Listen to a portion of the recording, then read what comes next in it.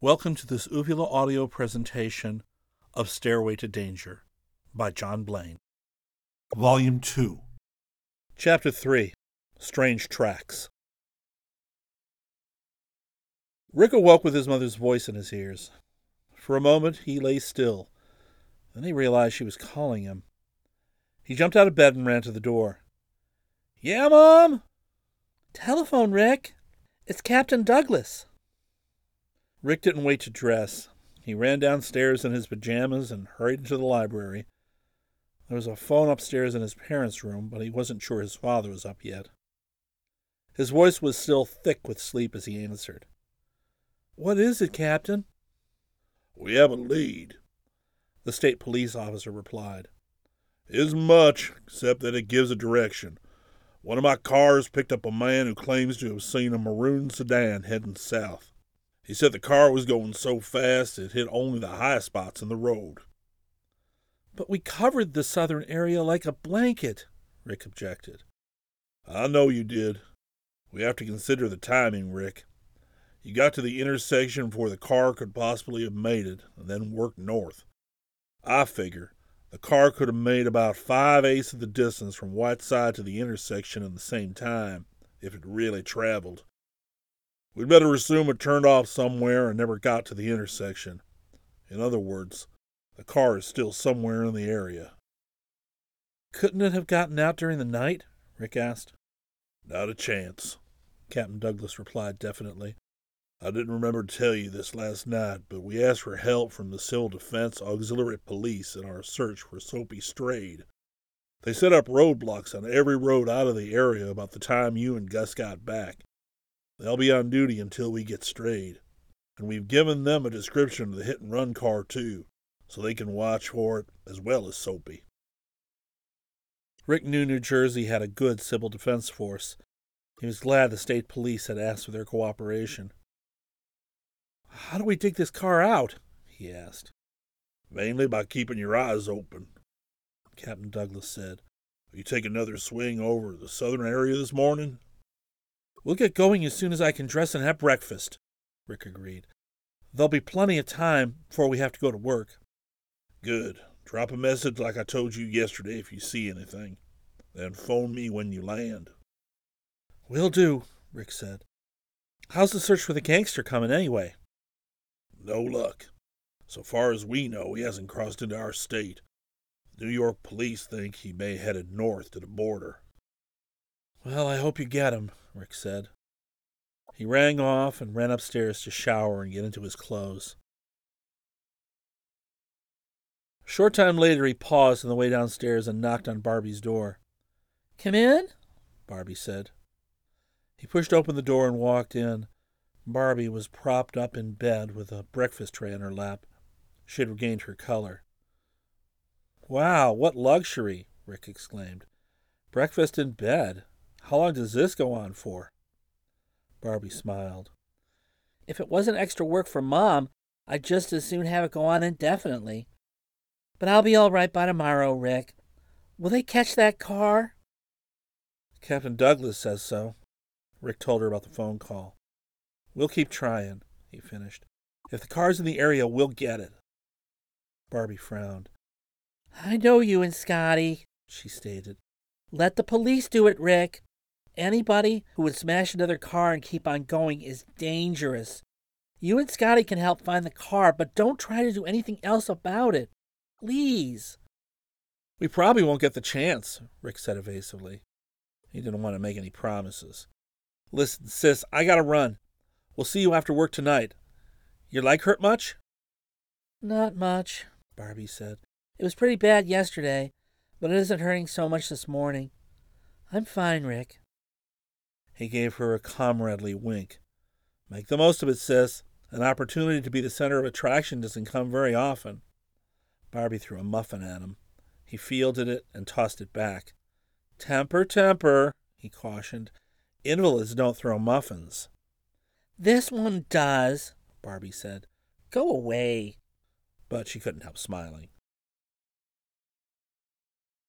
Rick found Scotty already eating breakfast in the big dining room. Mrs. Brant joined them for coffee. The others have gone to work, Mrs. Brant told them. Your father took them to the Whiteside Landing a little while ago. He should be back at any moment. Are you going to start working today? Yeah, Mom. After we take another look for that hit-and-run car, Rick said. The boys finished breakfast quickly, then went out to the Cub. Since the gas supply was low, it was necessary to go to Whiteside Airport first for a fill-up. Gus, the airport manager, speculated on the maroon car's location as he hosed gasoline into the tank. Must be close by. Didn't get out of my area. I stayed in the air until I saw the civil defense cops setting up roadblocks. Douglas said he radioed his patrol car up north, and they kept the highway bottled like a cork. You'll find it somewhere around Seaford. I'll bet on it. I hope you win, Scotty said grimly. I want to widen my circle of friendship. I want to meet the guy who drives this maroon sedan. Gus nodded soberly. When you do, I'll lend you a heavy wrench. Airborne once again, Rick headed south as he had the day before. At the intersection, he and Scotty saw the roadblocks set up by the Civil Defense Police. They were stopping each car as it approached the intersection from the shore road, and they were giving the cars a careful going over before permitting them to continue. Rick spoke his satisfaction. Straight, and that hit-and-run driver won't get past those guys. Unless they've already managed it, Scotty added. Let's head north. Take your time and keep low. I'll keep my eyes peeled. They covered the area practically a yard at a time, now and then swooping low for a closer look at something. Once they did find a maroon car. It was in a garage at Jarrett's Crossing. The garage doors were open, and Rick flew so low his wheels touched the topmost branch of a tree. The car was a convertible, though, and the wrong make. Nowhere else from the intersection to Whiteside did they even see a suspicion of a maroon car. The hit-and-run car had vanished from sight. If it's in the area, it's under cover, Scotty said. No use beating the air. Might as well go to work. Rick nodded. Scotty was right. He banked around and headed for the project. In a short time, the curving structure of the roller coaster was in sight, and then the amusement park itself. I'm going to buzz the field, Rick said. Take a long look for any obstructions. He lost altitude rapidly, pulling out at 100 feet. As they flashed over the level stretch where they could land between the amusement park and the road, he stood the plane up on a wing to give Scotty a better look. Past the strip, he leveled off and gained altitude. He cast a look at Scotty. What do you think? Is it okay? Scotty had a thoughtful expression on his face. Do it again. Stay a little higher and slower. All right. Rick banked around and made another run. See anything? Yeah, I saw a track in the grass where a car has gone in through the fence. Rick's pulse quickened. I want to look at that amusement park then. Let's ride the roller coaster. Yeah, let's, Scotty agreed. Rick circled over the amusement park, keeping barely above the top of the roller coaster. Both he and Scotty scanned the ground below. There was no sign of life. The buildings were shabby, either unpainted or with peeling paint. Grass had sprung up everywhere. Even the midway was overgrown. But here and there were stretches of blacktop road running between the buildings. That is mighty queer, Scotty said. Why should they pave inside and not pave the main entrance? The main entrance isn't on the shore road, Rick explained. I'll show you.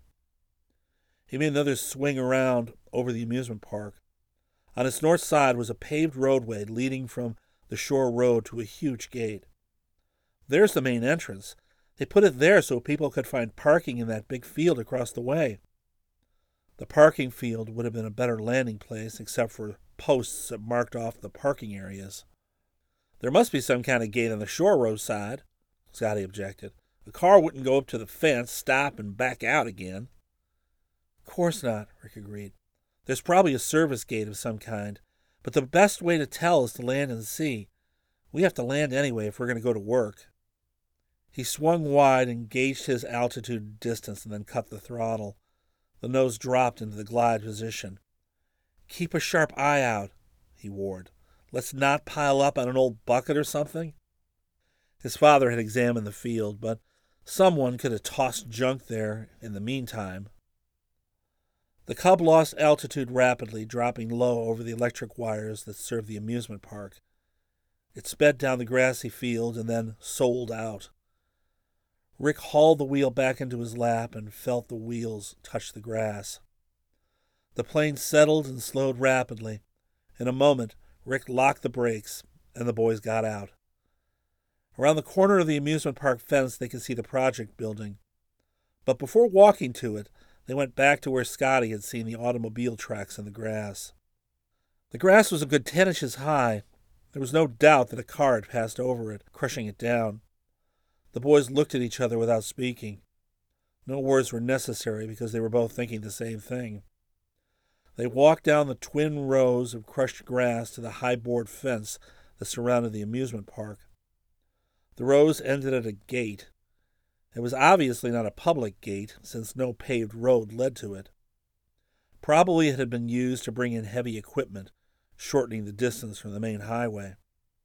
First we go see Dr. Winston, Rick said. Then what? Rick grinned at Scotty, but there was no mirth in his grin.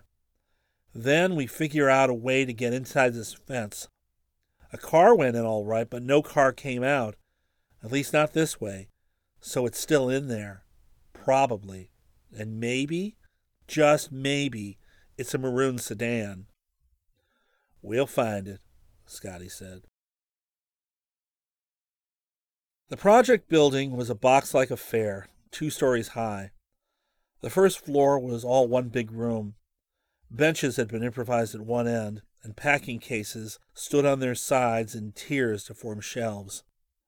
There were tables made by putting planks across sawhorses. The place was so cluttered, Rick wondered how anyone could possibly find anything. In the midst of this clutter, Dr. Parnell Winston and Dr. Julius Weiss were bent over a stack of wiring diagrams. At the benches were several technicians who had been hired for the project.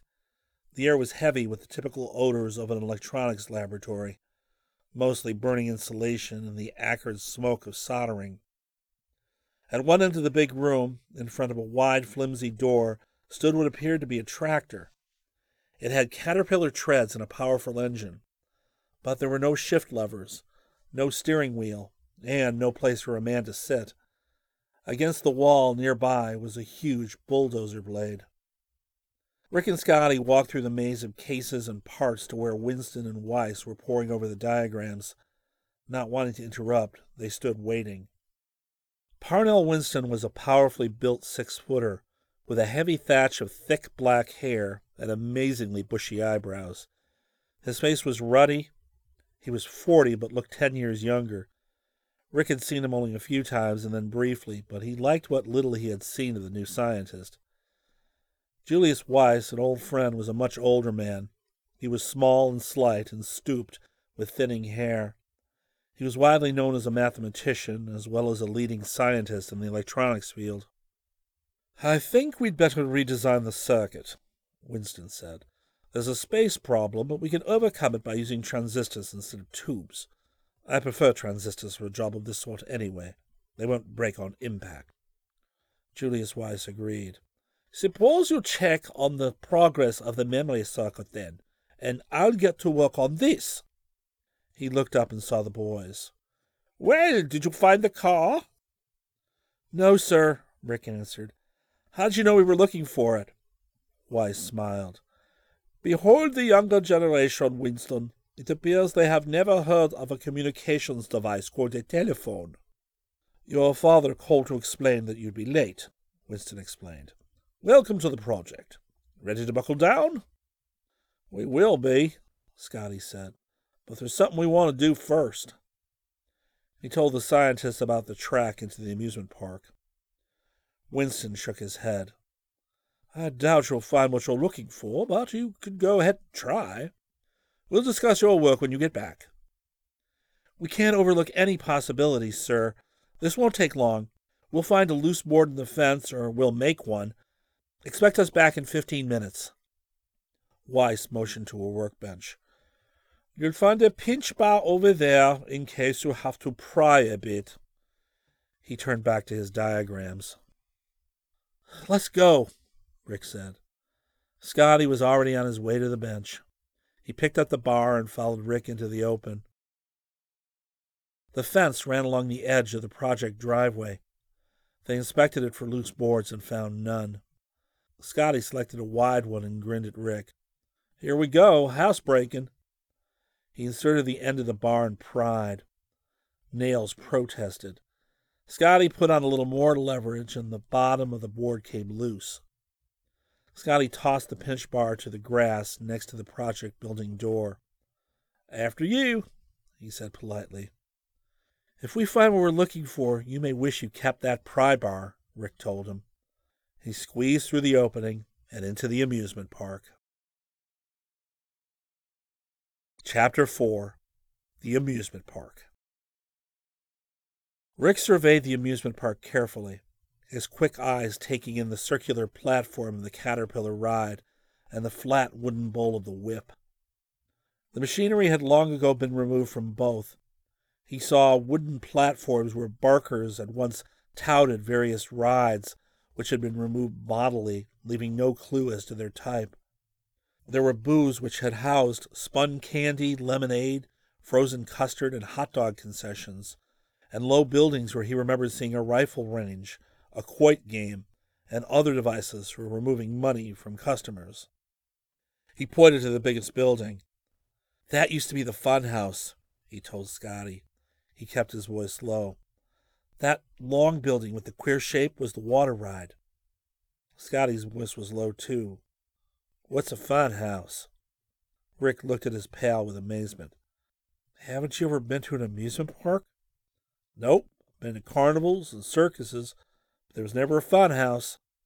"Well, I guess they only have them in permanent places," Rick agreed. "There's a whole collection of stuff inside. This one had a giant chute-the-chutes, a big barrel you could walk through while it turned, a big turntable that spun people off, those wavy mirrors that make you look fat or skinny, and a flight of stairs that would straighten out when you climbed them." "Sounds like a good way to break your neck," Scotty remarked. He, too, was examining every visible inch of the amusement park. "We better go to the spot in the fence where the car came in." He led the way. Nobody broke their neck because there were always warning signs. Anyway, only kids and young people usually tried to climb the stairs and shoot the chutes. It was fun. There were men to catch anyone who slipped. Rick kept close to the fence, Scotty behind him. They reached the corner and turned. Rick watched for a track in the grass and for signs of a gate. But the grass was so high that they didn't see the track until they were almost upon it. The gate was a hinged section of the fence, secured by a spring bolt type of lock. Scotty examined the lock and then tried it. "This is fairly new," he commented. "Looks like the park is occupied." Rick nodded. He had a sort of creepy feeling, as though they were being watched. "I wonder where the occupants are." "One of those buildings?" Scotty said. "But which one?" They sighted along the path in the grass, but it joined a paved road. "I guess we'll just have to explore." Rick's eye caught a glimpse of twisted grass a little distance away. He walked over and studied the ground. There was no doubt about it. A single path led away from the fence toward the paved road. "It must be a footpath," he mused. "Where does it come from?" Scotty was already tracing the path back to the fence. "Look here," he said softly. He pushed at a board and it swung smoothly away from the fence. He released it and it swung back again.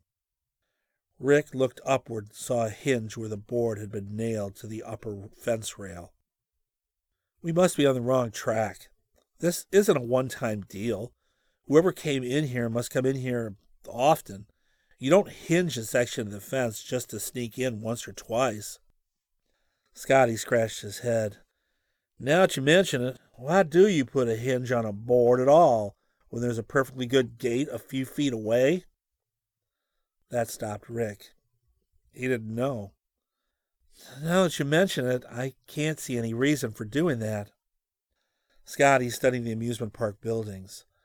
While we're mentioning things, why use this section of the fence anyway if there's a main entrance?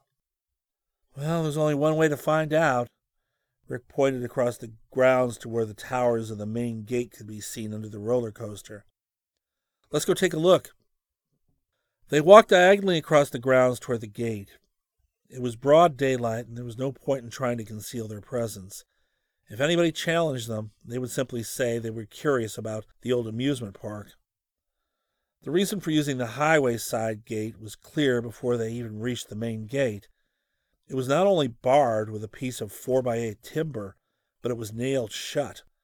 The ticket houses through which pedestrians had once poured were boarded up. Rick searched his head for a clue to the reason for the hinged board. He said aloud, "The lock on the gate isn't an old one. Besides, anyone with time enough to put a hinge on a board could either change the gate lock or break it." Scotty grinned. "Well, now we got a real mystery to solve." "The clue of the squeaky hinge," Rick agreed. "Except it didn't squeak. Look, we have to assume it's the same guy or guys using both the gate and the board. What's the board got that the gate hasn't?" Scotty rubbed his chin. "Next question. I don't know the answer to that one." They were under the roller coaster now. Scotty pushed on an upright. It creaked a little. "Not very steady," Rick observed. "They must have termites." He traced the path of the coaster with his eyes. It rose into the air, then dipped sharply to the roof of the funhouse.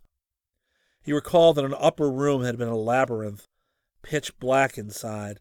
It had taken a good 5 minutes to find one's way in the darkness, and once or twice during that time the roller coaster had passed overhead, filling the room with a terrible thundering noise.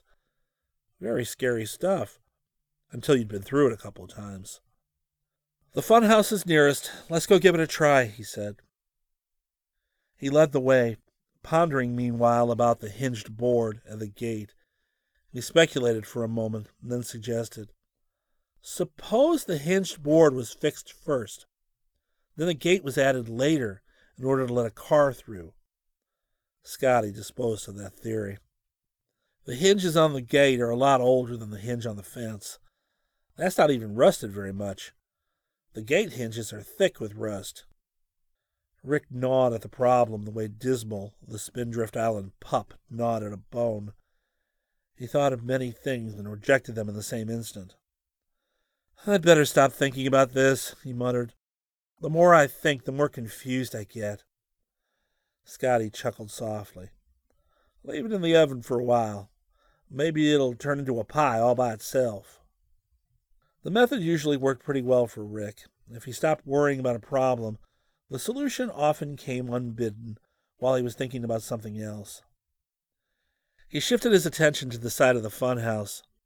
There was a painted clown that covered the entire wall, with the words "Funhouse" in crooked letters across his pointed cap. Once the clown had been gay with red colors, but the paint was peeling, and one eye was entirely missing. The remaining eye was forlorn and a little sad. "Wonder why the place went out of business?" Scotty asked. "It ran down the same time the summer residents stopped coming to Seaford," Rick explained. "They kept it open for a few years, hoping to draw people from Newark and the other big cities, but it's too much of a drive for an evening's fun." And then he added, "Besides, I don't think people care much for amusement parks anymore. I've heard of 2 or 3 closing down recently." They reached the building, and Rick put his ear to a bare section of board and listened. There was no sound inside. "All quiet," he said in a low voice.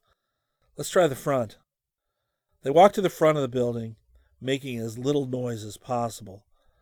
The main doors were closed, locked with a heavy padlock. Rick tried the door into the teller's booth, and it gave slightly. He cast a quick look at Scotty and then pushed a little harder. The door creaked complainingly. In a moment, the door was open far enough to slip through. Rick stepped into the booth and looked around. He guessed that the door through which he had come was only a convenience, not often used while the fun house was in operation. Usually such booths were reached from inside the building, so there had to be another door. It took him a moment to find it because it was only a half door that opened under a little counter. There was no knob. He pushed it, and it gave way. Scotty had stepped into the booth behind him. He grunted with satisfaction as Rick found the door under the counter. "Go ahead. I'm right behind you." "Okay." Rick's heart beat faster as he crouched down and swung the door wide. Bending low, he went in, then straightened up, in the funhouse itself now. Scotty joined him, and they stood in silence looking the place over. To their right, the giant slide rose from the floor to a sort of gallery. Rick remembered shooting the chute down the slide. It gleamed dully under a coat of preservative, probably a plastic spray.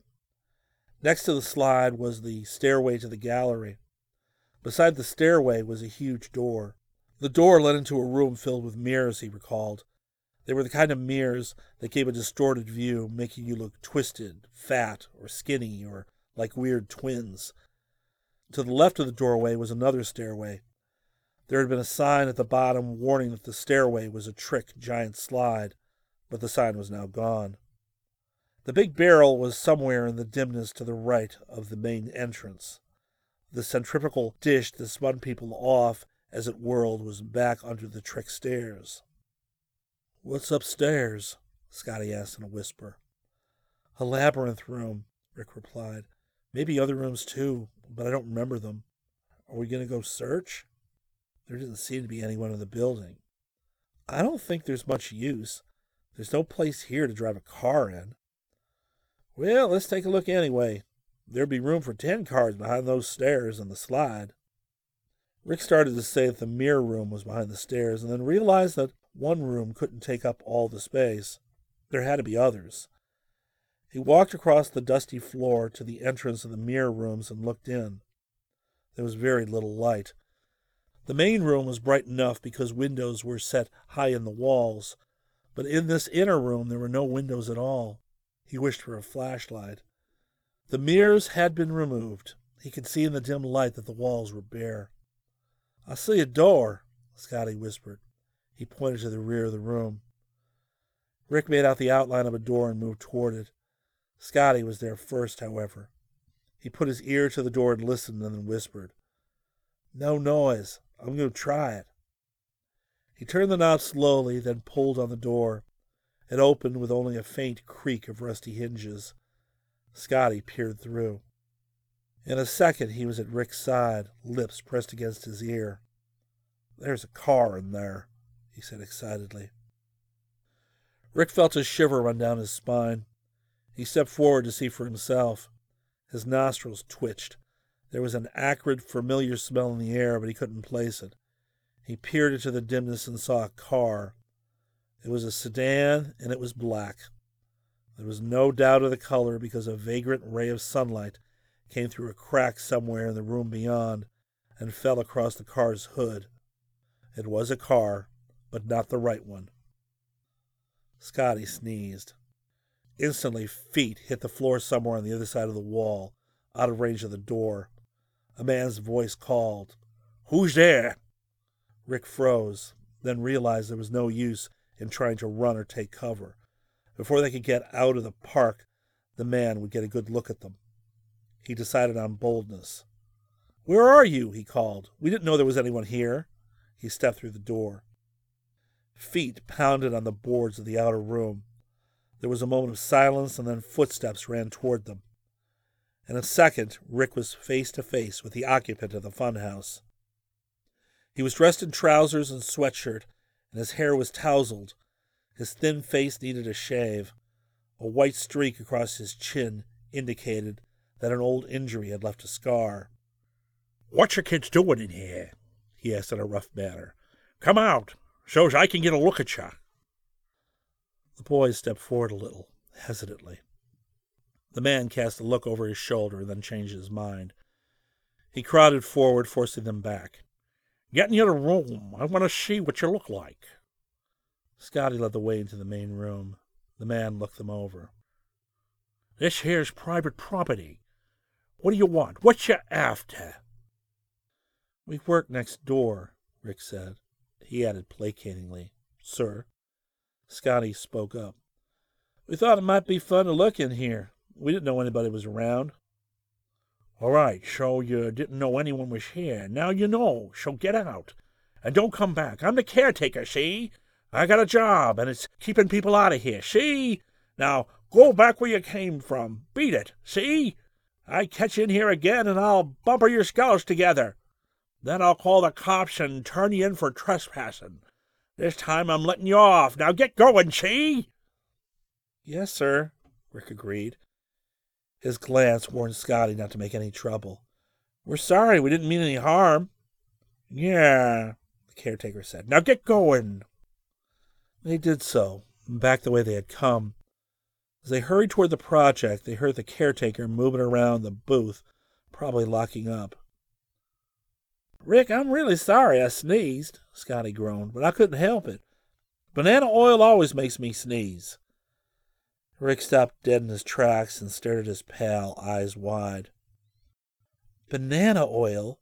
Of course, Scotty, that car. And then Scotty got it too.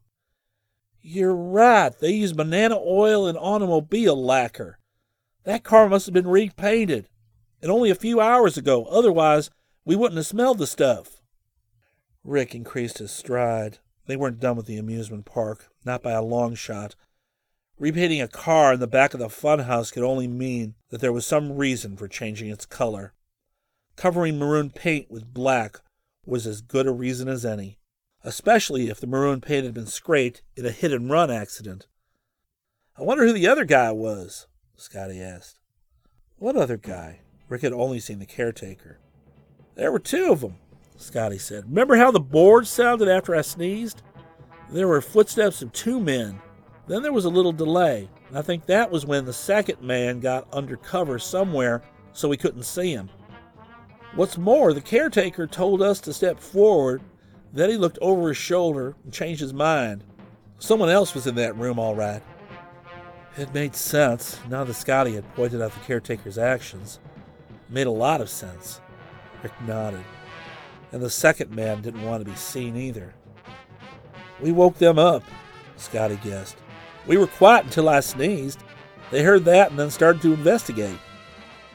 Rick reached the board they had pried loose and stepped through it. Scotty close to his heels. Maybe we'd better put a hinge on it. We'll be going back in again, won't we? You bet we will, and not in broad daylight either.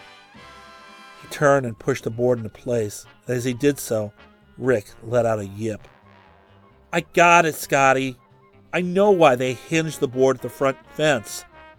For a man on foot, that's easier and faster, especially if he doesn't want anyone to see him going into the park. They shook hands solemnly. That's it, Scotty agreed. Quickest way would be for a car to drop a man off right at the fence. He could be inside in a matter of seconds, and if he took the precaution of not getting out of the car until the highway was clear, no one would ever know, even if he went in and out by daylight. And that, Rick concluded, means that our friend is not a caretaker after all, and that he has no more business in there than we have.